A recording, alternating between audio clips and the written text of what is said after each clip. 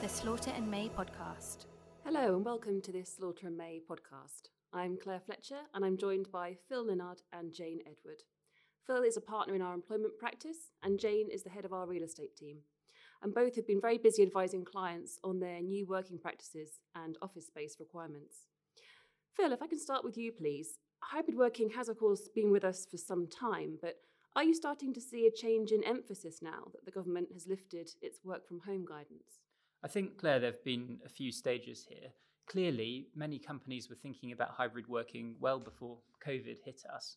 And a lot of companies were well down the track of building that into their usual working practices. Then, of course, we had the pandemic when, for many companies that hadn't done that thinking yet, hybrid working or home working really became a crisis management tool. And we've come in and out of that phase over the last 18 months with various lockdowns and working from home guidelines. I think the change of emphasis now, though, is companies moving to look at hybrid working as a long-term way of running their businesses and how to make their people go about their working lives. And I think the interesting question as we hopefully come into this post-pandemic stage is how companies can best embed hybrid working in a balanced and healthy way into their workforces going forward. And Jane, it's been a busy period for you advising corporate occupiers on their property requirements. What trends have you noticed, and do you have any thoughts about what the new normal might look like? Yeah, thanks, Claire. I think at the beginning of the pandemic, there's a debate, is this the death of the office? Do we need the office anymore? And I think after what is almost 2 years now, certainly the property industry would say that everyone values the office more than ever. We realise what we've missed. It's been too long working from home, and most occupiers want to go back to the office, but in a new way, in a new hybrid way, and hopefully get that balance right. But definitely the office needs to work harder now, I think, to provide what we need from it, to a space for collaboration, socialising, training, working together, meeting together, things that working from home don't do. Absolutely. Now, we've seen a lot of debate over the last 18 months about the pros and cons of working from home and being in the office. I'd like to get both your thoughts on this. Perhaps, Phil, if we start with you, what are the pros that you see of working in the office? Yeah, that's fine, Claire. And I think I should start by saying that I do see many advantages in sometimes working from home as well. So this is by no means a manifesto to bring back people to the office full time. However, having spent some time working in the office over recent months, and certainly in the autumn before Omicron hit us, I was struck by, first of all, how many comments I had from junior colleagues about how much more they were able to learn in the office. And, every business is different. We're a law firm. Other companies have different ways of working. But I think that from many discussions I've had, people are finding that junior employees are quite positive about being in the office in terms of the learning experience. There may be other things that they prefer out of the office. Secondly, I think people are finding that it's easier to work in a collaborative and creative way when you're in the room with somebody.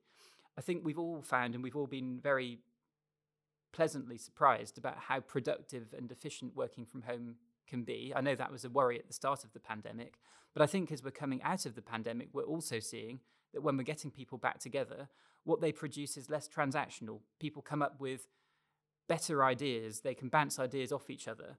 That's both better for companies because they produce better work, but it's also better and more fulfilling for the individuals because it's a more real-time working experience. So for me, Claire, I think those are the two main advantages I see of office life. We can come on there perhaps later to talk about some of the mental health elements of the balance that people strike between office work and home work. Yeah, I'll certainly want to come back to that. Thanks, Phil. But so, Jane, if I could perhaps then ask you to put the other side of the coin, the advantages for working from home. Sure, yeah, I think it can be a very productive place. It's generally quieter. Meetings on screen can be very efficient. No travelling time to meetings, less coordination time to arrange a meeting. No commuting, of course, which was a major source of stress and expense for many employees previously. And more time at home, so with family and friends, with whoever you live with. More time to be there and enjoy your home, which frankly we didn't see much of before. And potentially more thinking time, more alone time, and more cerebral time. But I think, as Phil said, that's a benefit when you're senior, and and that thinking time can very easily be panic time when you're junior. So there is a sort of generational thing there. I think we need to take into account. Thanks, Jane. And I do just now want to explore this mental health aspect a bit more because, as we know, sadly, the COVID pandemic has fueled a mental health crisis. Phil, how do you think working practices can help here? Can we perhaps explore that a bit more? Does, for example, more flexibility around working hours help or hinder when it comes to employee mental health? I think, Claire, this is a really interesting next step in the debate around hybrid working and flexible working. And I don't think it's just about flexible working hours. It's about the whole way that we do business and how we organise our working lives. As Jane has said, there are some real benefits to working from home, and without trying to hold myself out as any kind of psychologist, it's clear that people get benefit from being able to spend more time with their families if they do work from home, and there are many other benefits. Equally, though, what we've seen and what we're now seeing in the press and across the media is generating a lot of discussion is whether the always-on culture that potentially comes with working from home is healthy, and whether there is any way for companies, in particular in the services industry, to address that. I think that we've observed both within our own business and looking at our clients that any person who now does a job that is computer-based has during the pandemic experienced an acceleration of that job. They've experienced the evening shift in a way that they haven't previously experienced, in the sense that there appears now to be more of a default of switching back on the computer at 9 p.m. or so and working through until the early hours. Whereas in the past that might have been driven by urgency, it now seems to be in some parts of the economy becoming more standard. And you've got to ask yourself whether, especially again focusing at the junior end of the economy, whether that's a sustainable and desirable way to set up your working life. So, as I said, Claire, I'm not really in a position to comment with any authority on the mental health impacts of that. But I think we are seeing from across our clients and within our own firm a movement now as to how we can work in a flexible and hybrid way, but also in a way that's sustainable and satisfying. We're seeing people now asking others to stop and think before they reach out with emails late in the evening, to think about how their emails are going to impact their colleagues and people that they're working with outside of their own businesses. And I think we're also seeing people try to recreate, when working flexibly or in a hybrid way, this impetus that people certainly had before the pandemic of starting their working day with a view to finishing it and trying to work at pace throughout the day so that there can be some downtime in the evenings. I think the challenge and the interesting question is how that can be reshaped, given that this isn't something that a single company or a single firm can solve. It's a cross-industry issue, but I think it's very important in terms of giving people coming into their careers a career that they're going to want to stay in and that's going to keep them interested over a significant period of time. Thanks, Phil. So, Jane, I think a lot of what we've been seeing so far is the focus on the impact of mental health of working from home and the home working arrangements. From your perspective, can the design and use of office space actually help to improve employee mental health? Yes, I think very much so. So developers of Grade A office space now are absolutely alive to all of those issues and are providing space for their occupiers, which is amenity-based, well-being-based. So, for example, breakout zones, green space, high-quality cycling and sort of gym, sort of concierge hotel-style services, socialising space, really good quality dining space. So that it is different from working at home. It does provide all the space and amenities that occupiers want to bring their people together and to have an enjoyable time in the office. So offices are changing in terms of their amenities and their layout and their provision as we crave that difference, really, that divide between home life and work life. If we can just move away slightly from the office sector now, particularly in the City of London, I'd like to know a bit more about the patterns that you're seeing in the wider UK property market and how that's being driven by hybrid working.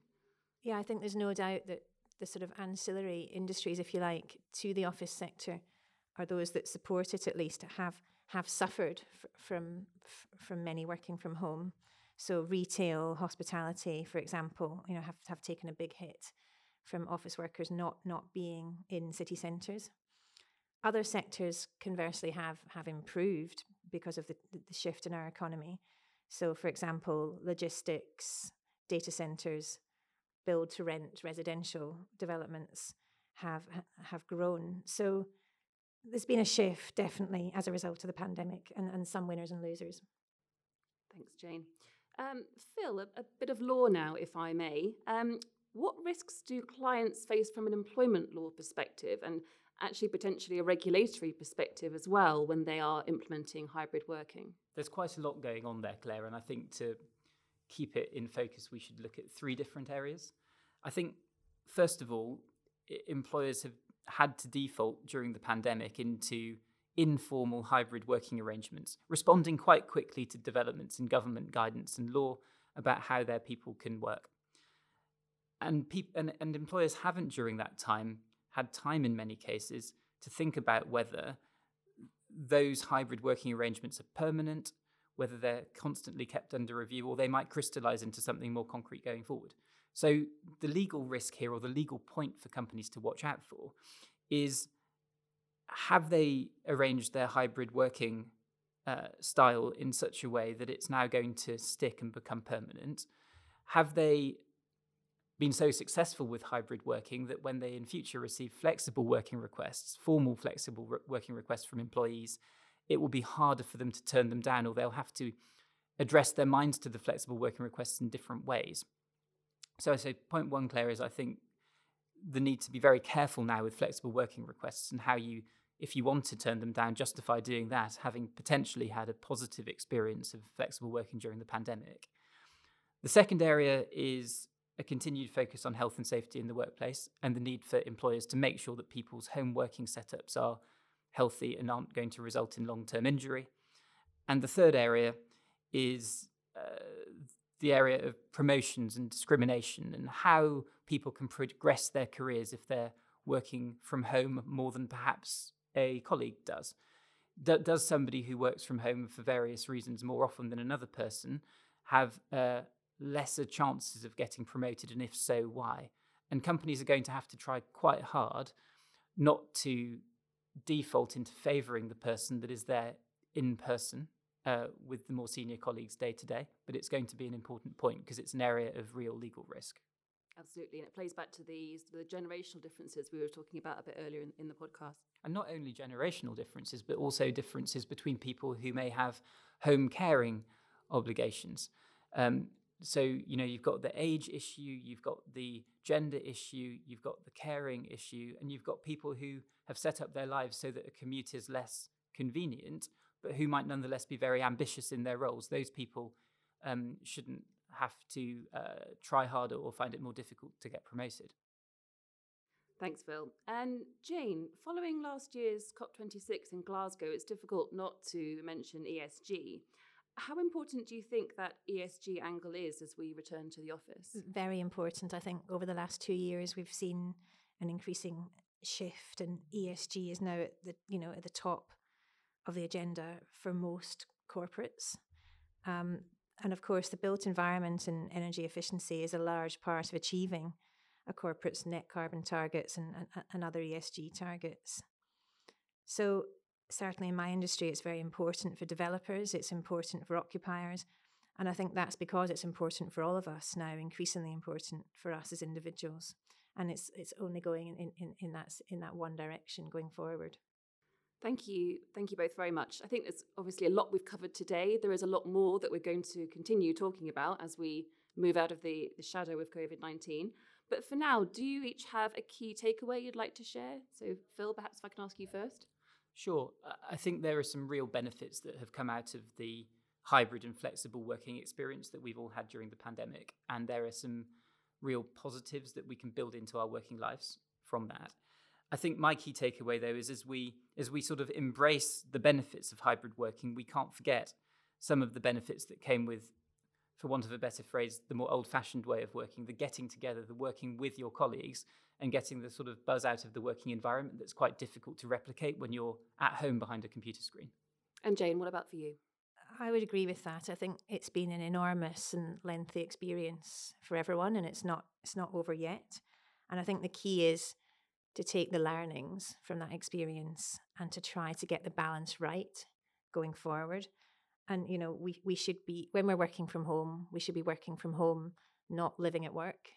So let's work from home. Let's try and create that divide so that when we come to the office, we get the best from the office, and it's not a default 5 days a week kind of journey, if you like. It's something that we really look forward to, that we value, and that we get.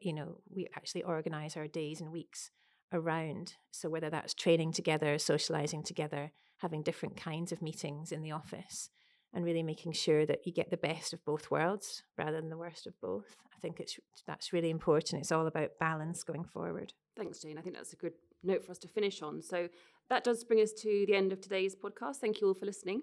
If you'd like to know more about any of the issues that we've been talking about today, please do speak to Phil, Jane, or myself, or your usual Slaughter May contact, or indeed visit the horizon scanning pages on our website.